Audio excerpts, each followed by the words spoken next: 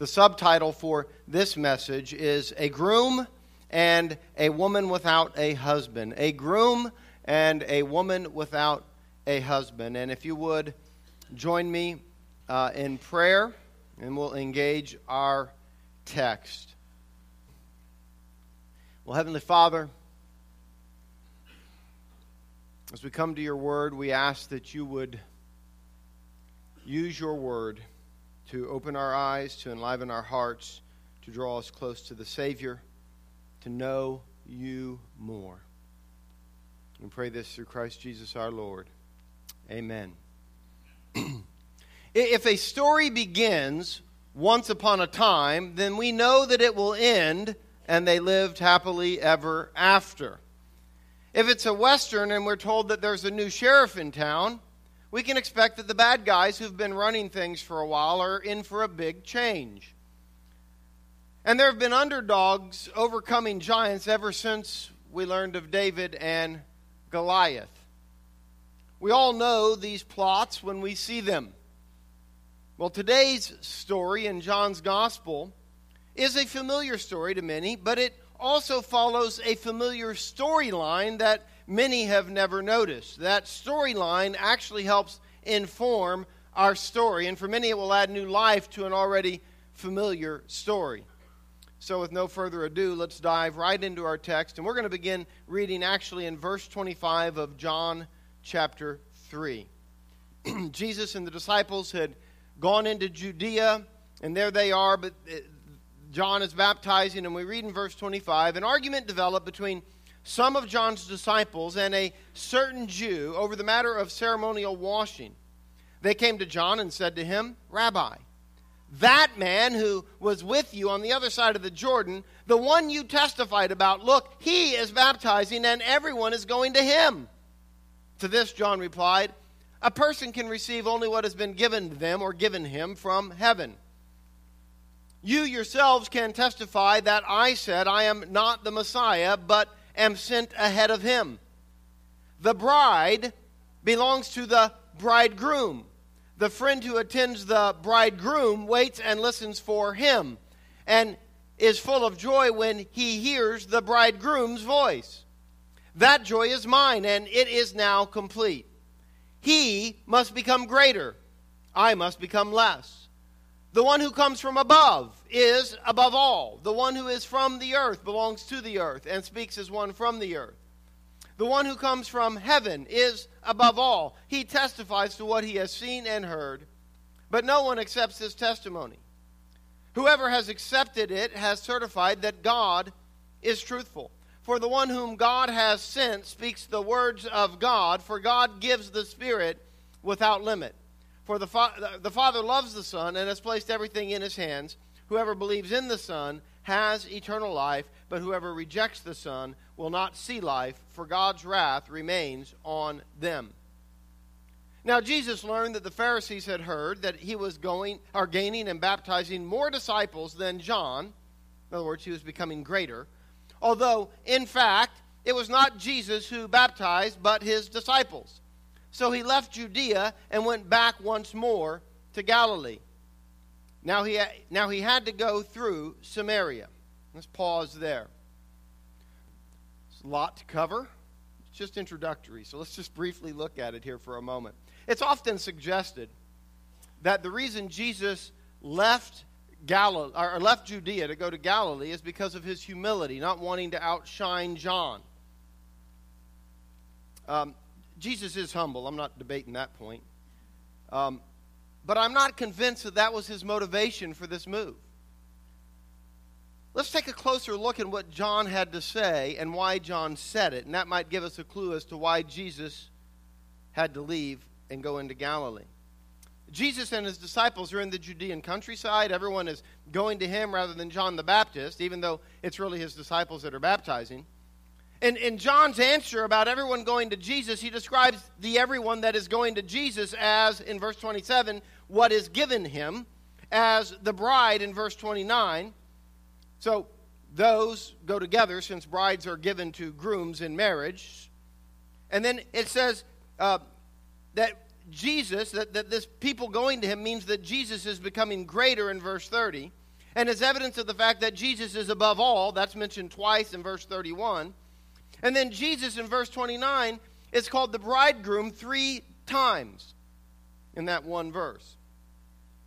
Now, we've already in John's gospel had a wedding with a seeming unending supply of wine. Now we have a bridegroom, and the bride is everyone that is coming to Jesus. However, everyone who is in Judea is not sufficient as a bride for the one who is above all. He would certainly have a bride that encompasses far more than just Judea. The groom is above all, and he has the Spirit without measure. Everyone in the Judean countryside is hardly enough to be his bride. When Jesus learned that the Pharisees, in chapter 4, verse 1, knew that he himself was gaining and baptizing more than John, okay, which, again, John just described as Jesus becoming greater and receiving the bride, he left Judea and went back to Galilee. He had to go somewhere else also. Jesus is the bridegroom of Israel, the people of God. Throughout the Old Testament, Yahweh is called, Israel is called the bride, or the wife, if you will, of Yahweh. He's the groom. So when Jesus is identified as the groom, we know he's the bridegroom of Israel. Judea, where all these people were coming to him, was merely the southern kingdom, historically, of Israel, Judah and Benjamin. While the northern kingdom of Israel, the other half, but much bigger than half geographically, was made up of the land that is now called Galilee, now at the time of Jesus called Galilee, and most significantly, Samaria. When Jesus learned about the happenings described by John the Baptist in chapter 3 that we just read, it signaled to him that the time had come to begin pursuing his bride. That's why I think he left to go to Galilee. And that's why I think he had to go through Samaria. He's pursuing his bride. You see, in chapter 2, verse 4, we read when Jesus responded to his mother, "My hour has not yet come." It hadn't yet come. But in chapter 4, verse 23, he says it now is, in the story that we're about to read.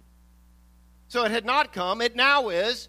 And I think what signaled to Jesus that the hour was coming, that the hour was upon him, was that all the people in the Judean countryside are coming to him. And when we read what John says about it, it's a clue. It's time for the wedding.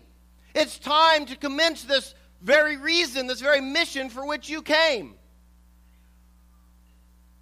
And so indeed, he does have to go somewhere. And in verse 4, we're told he had to go through Samaria. Now, why did Jesus have to go through Samaria? I mean, he must go through Samaria, we're told. Was it the only route? That's certainly debatable. Good Jews, like the Nicodemus sort, found alternate routes all the time. So it's not as if he had to because it's the only way to get there. It might have been the most convenient. So is that what he's referring to? He had to because it was more convenient? Well, no. I mean, certainly convenience can't rule the day here, I don't think. I propose that Jesus was compelled by his Father's will. Remember in chapter 4, we're going to get to it, but if you're familiar with the story, Jesus says, "My meat is to do the will of God," which in this case was to pursue this woman at the well and these Samaritans so that they might know him, to seek true worshipers. So Jesus is compelled by the Father's will. Now that his hour is beginning, he has a mission to accomplish, a bride to woo, and it involves Samaria. So, with fresh intimations of Jesus as the groom, we pick up as Jesus arrives in Samaria. And that leads us to the second part of the message, a well, a woman, and a promise. And that begins in verse 5 of John 4. So he came to a town in Samaria called Sychar, near the plot of ground Jacob had given to his son Joseph. Jacob's well was there. And Jesus, tired as he was from the journey, sat down by the well. It was about noon. When a Samaritan woman came to draw water, Jesus said to her, "Will you give me a drink?" His disciples had gone into the town to buy food. Now, if you were with us during our study of the book of Genesis this past fall, this scene may seem familiar to you. That's because it follows a pattern of a common type of story. I'm going to call that type of story Find a Bride at a Well stories. You know, it's the way you found your bride, I'm sure, right, gentlemen? Just go to a well, find it, you know. You may recall that Abraham sent his servant to find a bride for Isaac. He travels to another country, arrives parched at a well where he finds the bride, Rebekah. Jacob goes in search of a bride to another country, arrives midday at a well where he too finds a bride, Rachel. And then, of course, let's not forget Moses, who travels to another country in order to flee from Pharaoh. There, sitting at a well, he finds his wife also, the not as well-known Zipporah. The storyline is really quite simple. The groom-to-be, or somebody representing him, travels to another country, encounters a girl at a well, then one or the other of them draws water from the well, after which the girl rushes home to tell everyone about him, followed by their wedding. That's how the story goes. It's really simple. And we come upon this account of Jesus the groom traveling to Samaria, another country, and arriving at a well parched, where he meets a girl. I think we know the rest of the story. One of them draws water and gives it to the other.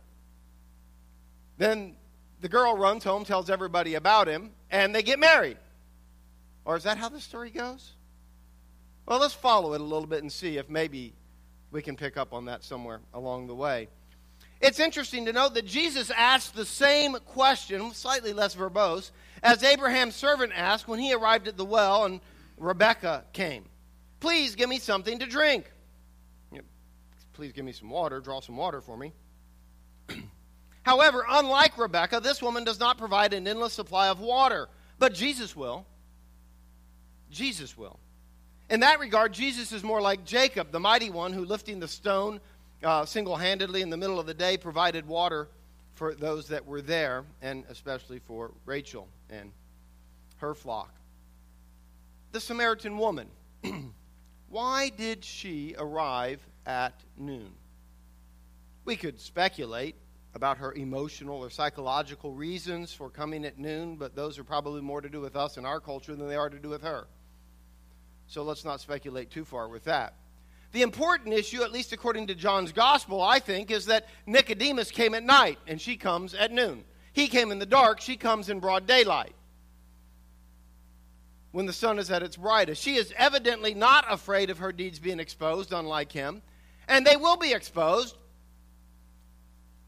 Nicodemus was the most likely candidate we saw last week in John 3, the most likely candidate for entering the kingdom, but he cannot enter. And she is, as we will soon see, the least likely candidate, and yet, as we will also see, she will enter. He has something to hide, so he comes in the darkness.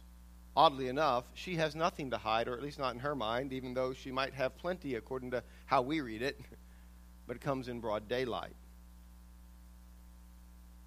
We are not told her name, so if you'll pardon me, I'll just keep referring to her as the woman or a woman throughout this sermon, because I don't know what else to call her, since that's all she's called in the text. A woman of Samaria.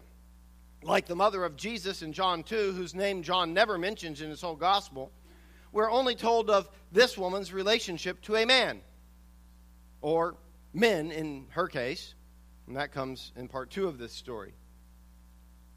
The woman's first response to Jesus when he says, give me something to drink, the woman said to him in verse 9, you're a Jew and I'm a Samaritan woman. How can you ask me for a drink? For Jews do not associate with Samaritans. That's there in case you weren't aware of that. They're telling us what the issue is here.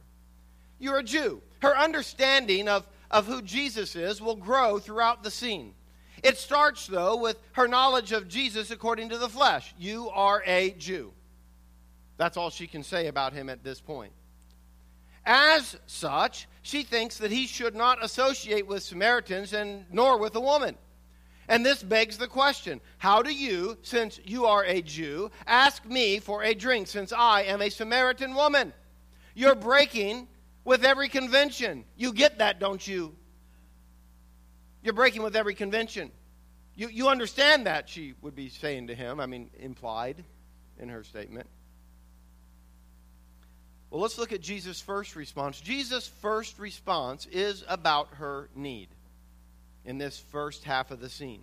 This scene falls into two halves, and then you've got a third or a second scene that is part 3, but this scene falls into two halves. Jesus' first response is about her need. Verse 10, Jesus answered her, if you knew the gift of God and who it is that asks you for a drink, you would have asked him, and he would have given you living water. Living water. Water that's alive. Living water. The significance of this statement must not be missed.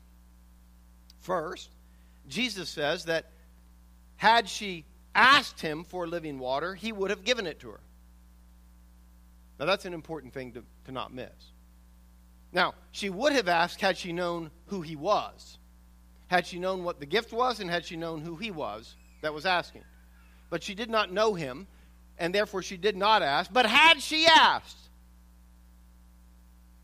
he would have given it to her. He says that even knowing what he knows about her marital history that will come out in part 2 of this scene. He still says, I would have given it to you. He didn't say, had you asked me, I would have told you some things you need to do, and then eventually I would have given it to you. No, you ask, I'll give it to you. Second, there's a promise hanging out in those words. There's a promise in that.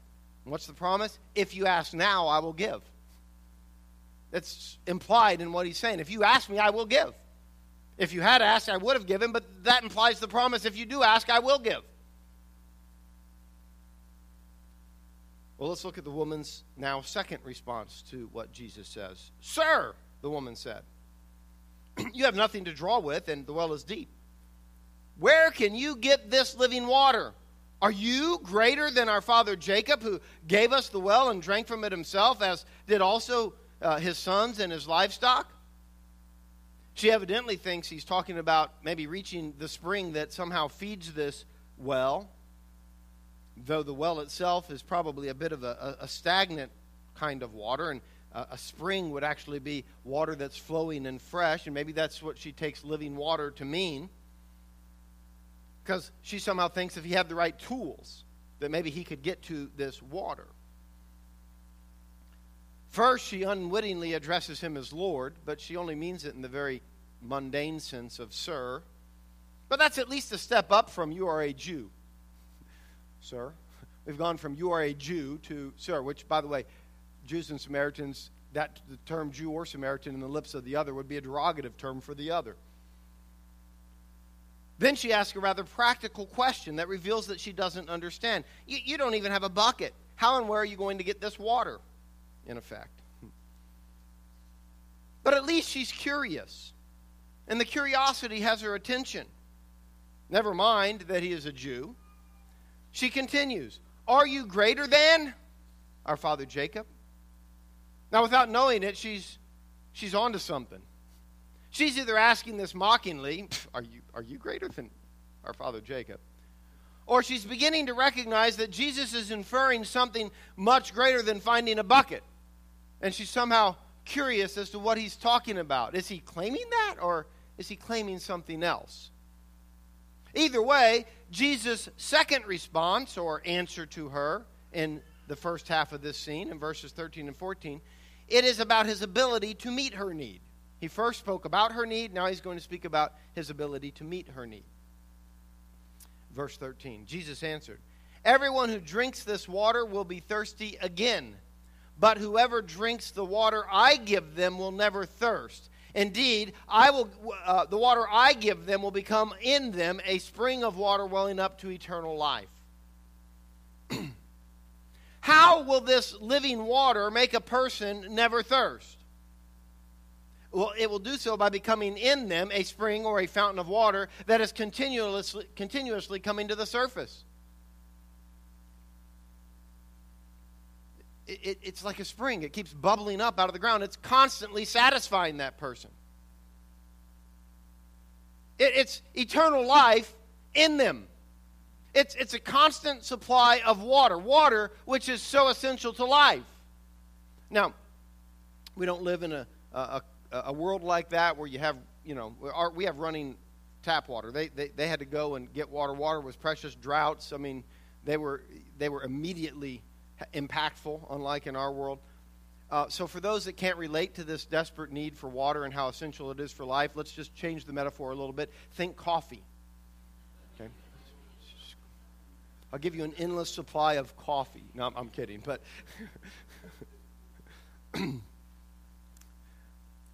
does this imagery of living water have any Old Testament background?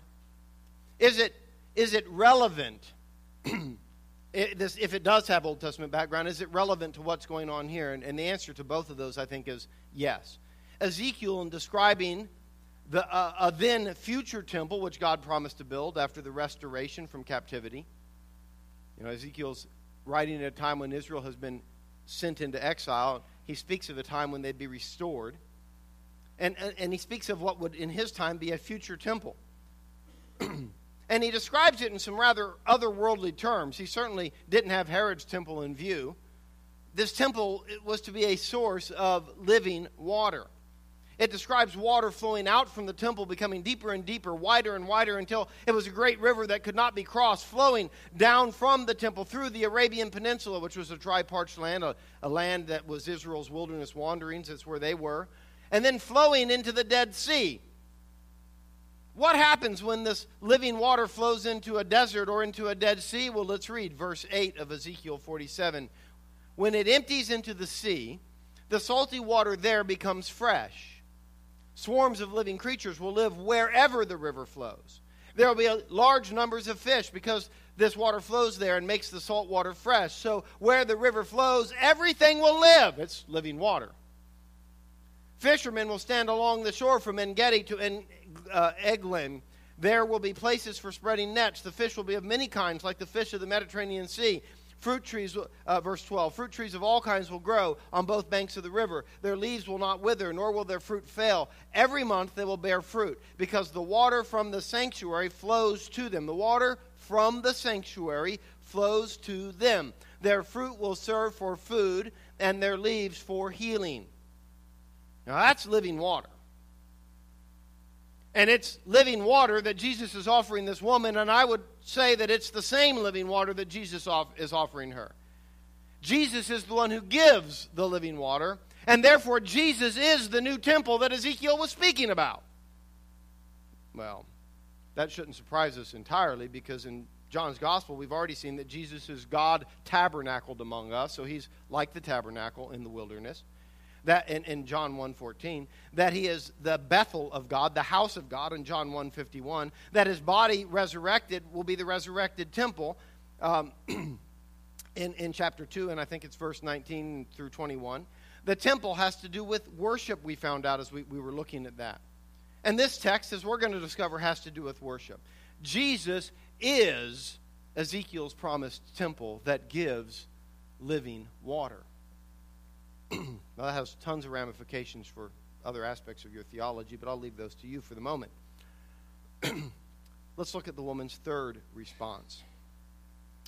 In verse 15, the woman said to him, "Sir, give me this water so that I won't get thirsty and have to keep coming here to draw water." What did she just do? She asked Jesus for living water. This first half of the scene began with Jesus asking her for a drink, and it ends with her asking Jesus for a drink. What had Jesus promised? If you ask, I'll give. She asked, so he will give. How will Jesus give her living water? Well, that's what the second half of the scene is about. So let's look. Jesus gives living water. Verse 16. He told her, "Go, call your husband and come back." "I have no husband," she replied. Jesus said to her, "You're right when you say you have no husband. The fact is, you have had 5 husbands, and the man you now have is not your husband. What you have just said is quite true." Now, in order for Jesus to give her living water, there's something he must do. He must reveal himself to her. Because that if you had known who it is that asked you for a drink, that's an important part of her getting living water. So she has asked, but now he must make sure she knows. In order to do so, he makes another request. He started with, give me a drink, back at the beginning of the first scene. Now at the beginning of the second half of the scene, he says, go get your husband. The woman's response, her first response in part 2 of the scene, verse 17. I have no husband. It's both the truth and it still lacks full exposure. It's a bit of a dodge. Today, most people in her situation may simply have gone and gotten their live-in boyfriend. Because in their mind, that's essentially the same thing. But it's not, by the way. Married is a lot like pregnant. You either are or you aren't. Well, we were almost married. How are you almost married? You're not almost pregnant. You are or you aren't. Well, married's the same way. There is and there isn't. It's either you are or you aren't. There's no almost about it. We could go on about that, but we won't.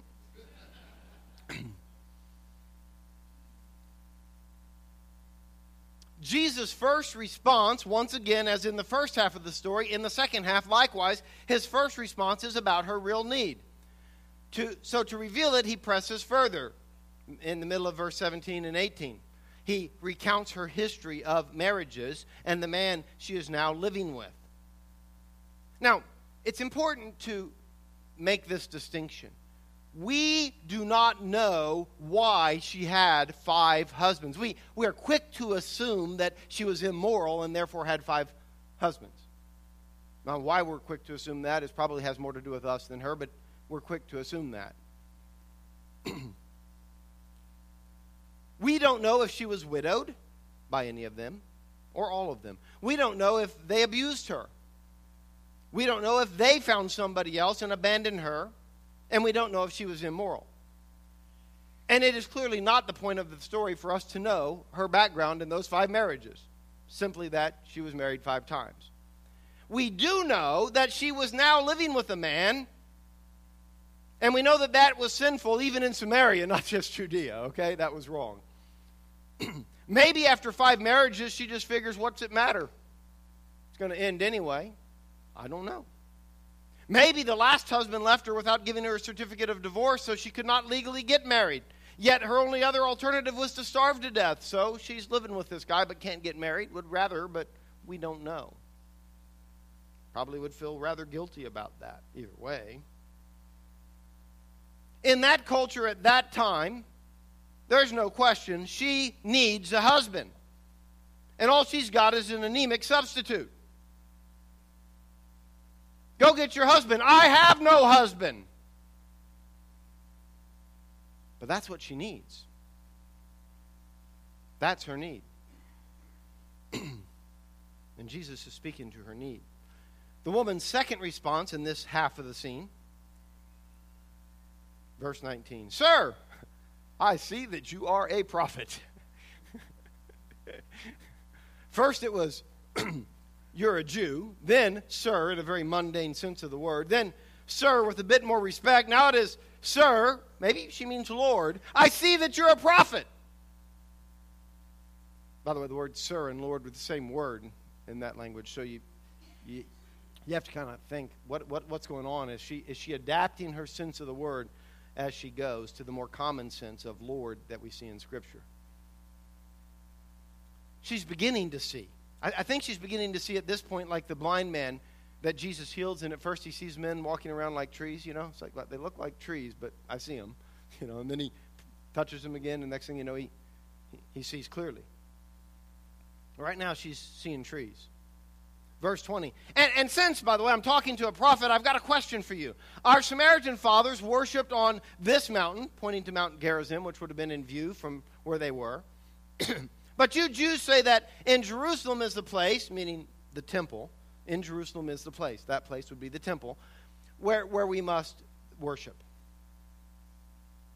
Now, there had been a Samaritan temple on Mount Gerizim, but it was destroyed by a zealous Jewish leader about 150 years prior to the scene. So, time frame, think Civil War, go back 150 years, you're pretty close to the Civil War. And I don't know if you've noticed, that's still pretty alive in people's minds in our culture. And believe me, that that destruction of their temple on Mount Gerizim was still very alive. And that's where they still worship. The temple was gone, but they went there to worship. And probably every time thought, those stinking Jews destroyed our temple. Or something to that effect.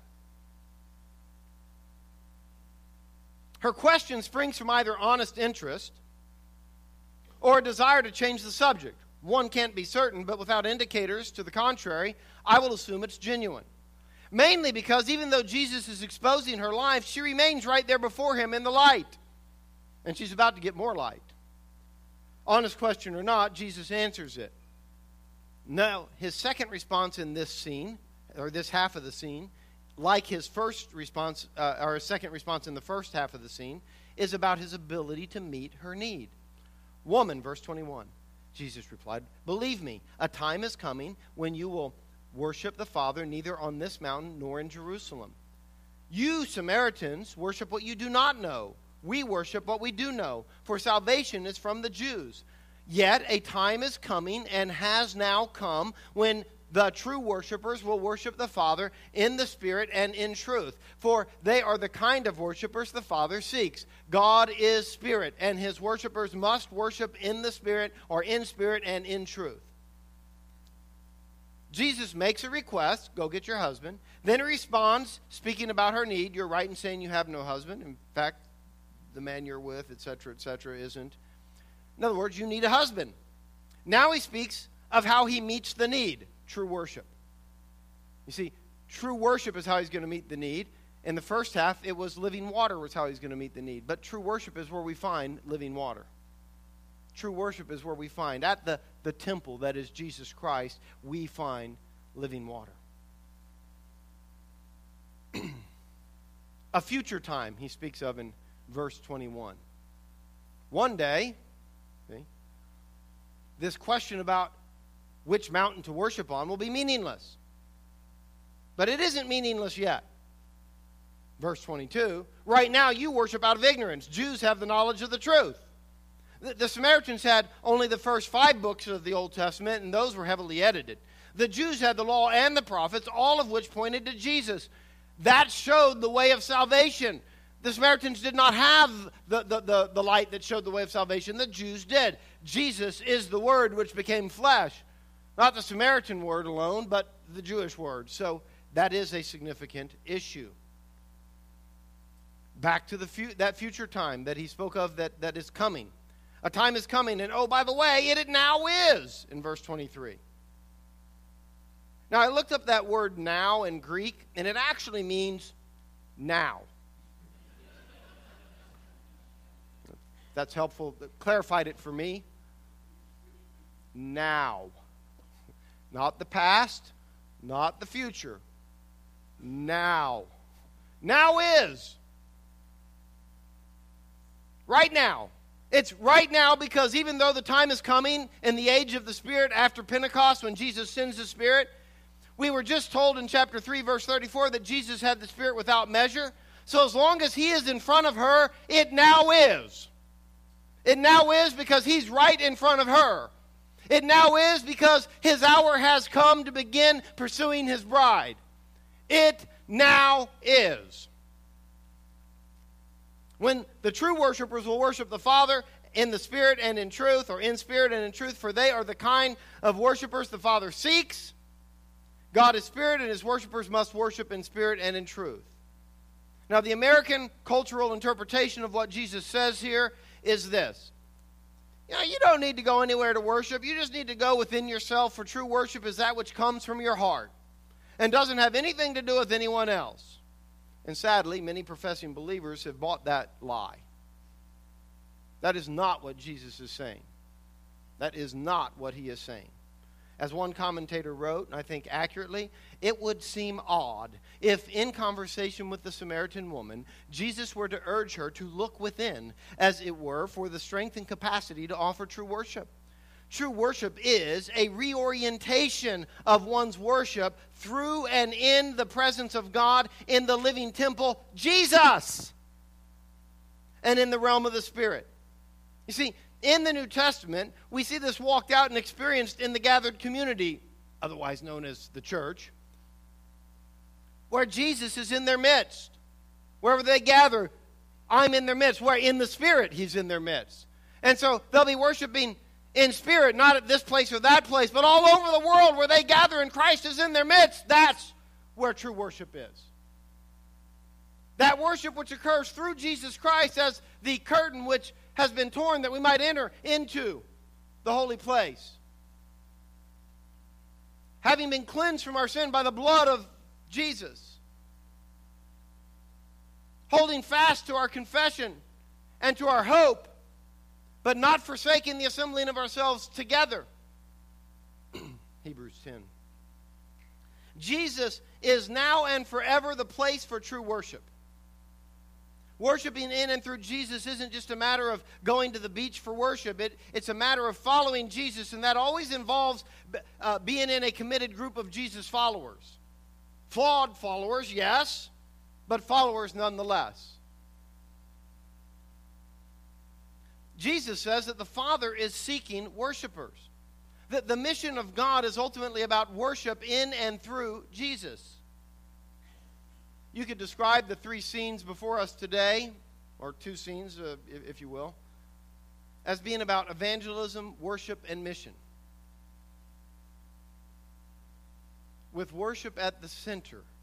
Evangelism, worship, and mission, with worship at the center. Well, let's look at the woman's third response in verse 25. The woman said, I know that Messiah, called Christ, is coming. When He comes, He will explain everything to us. Even the Samaritans had a messianic hope. It was focused on the second Moses who would come, the one like Moses, and their hope was that he would restore true worship. Isn't it interesting that Jesus brings up true worship? Jesus' talk about true worship stirs this up in her, and now she expresses her hope. I know He's coming and He'll answer all our questions.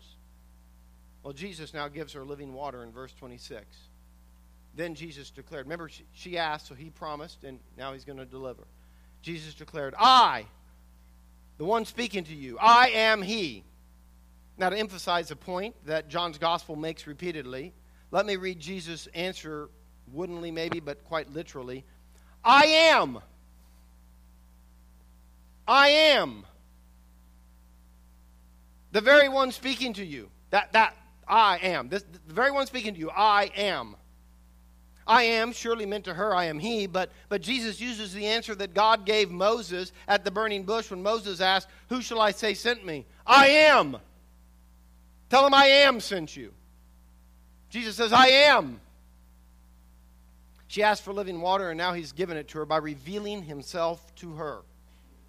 This second half of this scene begins with Jesus requesting, go get your husband, and it ends with Jesus declaring, I am He. Indeed, He is her newfound husband. She is His bride. Like the unnamed mother of Jesus in John 2 was representative as well of Israel we saw there, I think the unnamed woman here is the unnamed, it represents the church in the broader picture that would include not just Jews, but a broader swath of people. But find a bride at the well stories, they end when the bride goes to get the family, and they all come back to meet Him, and then they have a wedding. Well, let's see if that happens. Verse 27, the mission and the bride. Just then His disciples returned and were surprised to find Him talking with a woman, but no one asked, what do you want or what do you seek? Literally. Why are you talking with her? Then leaving her water jar, the woman went back to the town and said to the people, come, see a man who told me everything I ever did. Could this be the Messiah? They came out of the town and made their way toward Him. Now, even though talking with a woman was a bit unconventional, no one asked, what do you want, or why are you talking with her? Now, I don't know about you, I find it a little odd that John chooses to tell us what they did not ask. Well, there's probably 100 other things they didn't ask, but why did He choose to tell us these two things that they didn't ask? I mean, they didn't ask Him what He wanted for dinner. They didn't ask Him if He had gone fishing lately. There's a lot of things they didn't ask Him. You want to get in the boat? They didn't ask Him that either. But why these things? I think there are two reasons. First, to point out that none of the disciples were suspicious of Jesus' motives. They had no reason to be. And for that matter, they didn't need to know why He was talking with her, because Jesus habitually broke convention and talked to whomever He wanted to. So though they were a bit surprised, they didn't need to ask. Secondly, and I think maybe more importantly, since Jesus had just gotten through saying the Father seeks such worshipers, now by telling us what they did not ask, what do you seek? It clues us into what Jesus is actually doing. Jesus is also seeking true worshipers. That's the Father's will. He seeks true worshipers. So Jesus meet us to do the will of God, as he was about to tell them. That's what he's doing. He is seeking true. That's why he's talking to her. He's seeking true worshipers. Then notice that she leaves her water jar in verse 28. Now she came with the water jar. Why? Because she needed water. But it's evidence that her thirst has been satisfied. She came seeking water. She left never thirsting again. She doesn't need this water jar anymore. Just leaves it. She also provides us in verse 29 with a good example for evangelism. Most people's tendency, despite their past lives, once they come to know Jesus, is to tell everyone everything they know. Especially the people they know. They'll go and tell them everything. Hey, he's this, he's this, he's this, he's this. As if they've now got it all down. Now, of course, that's not how many of us came to know Jesus. We had questions, we got answers, we were drawn in by the Savior, and so was she. Given her history and her lack of credibility, imagine the response she may have gotten had she come and said, I found the Messiah, like Andrew did with Peter. But Andrew's relationship to Peter was probably quite different than hers to these townspeople. Rather, she tells them her experience and asks, could this be the Messiah? She asks a question. It does us well to ask questions that are open-ended, that allow people to think in our evangelism, not just to tell them everything, just to posit questions, just like we came to know. What kinds of questions might they have? And let them think about the answer to that. And then follow up with that. Now, while the people are making their way to Jesus, sandwiched in between when they leave to go to meet Jesus and when they arrive, we have this piece in verses 31 through 38. We're not going to read it today. But it's a conversation that's all about mission, the mission of the disciples that will be fulfilled once the church has begun. They'll go into the world. It tells us that this scene is really about the future mission. And it lets us know that the bride that Jesus seeks is the whole harvest, not just those who show up that day or the time in the Judean countryside, but the whole harvest. And then he closes out that scene as the Samaritans are approaching in verse 39. Many of the Samaritans from that town believed in him because of the woman's testimony. He told me everything I ever did. So when the Samaritans came to him, they urged him to stay with them, and he stayed 2 days. He abided with them 2 days. They urged him to abide with them, and he abided. He remained with them 2 days. A word that's used throughout John for Christ's relationship to his people. 41. And because of his words, many more became believers. They said to the woman, we no longer believe just because of what you said. Now we have heard for ourselves, and we know that this man really is, profound revelation, the Savior of the world. Now they return, according to the pattern of find a wife at the well stories. Remember, she runs off to tell everybody about the man she met. She does. And then she brings them all back to the well. The only thing left to complete the story pattern is what? A wedding. They urged him to stay, to remain, to abide with them, and he abides with them for 2 days. Just as Jesus, the groom, abides with us, his bride, the church, and we entrust ourselves to him. He lingers for an extended period of time to represent the fact that he is now joined to them. I think we do have a wedding right there.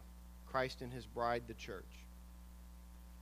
He came into the world did not recognize him, but to those who do, he gives the right to become children of God. He is the Lamb of God who takes away the sin of the world. And God so loved the world that he gave his one-of-a-kind Son in order to save the world. Now these Samaritans receive him as the Savior of the world. Jesus invites you to come to him. And in the full light of day, he offers you living water. And he makes a promise. If you ask for living water, he will give it to you. He may draw you further into the light as he did that woman. You may have some questions that you want answered, and he is patient with those questions. But at the end of the day, He reveals himself as the Savior of the world and the one to be worshiped, and through whom true worship is found. If you knew the gift of God and the one who asks for a drink, you would ask him for a drink, and he would give you living water. Do you know him? Do you want to know him? Do you want this living water? Let's pray. Heavenly Father,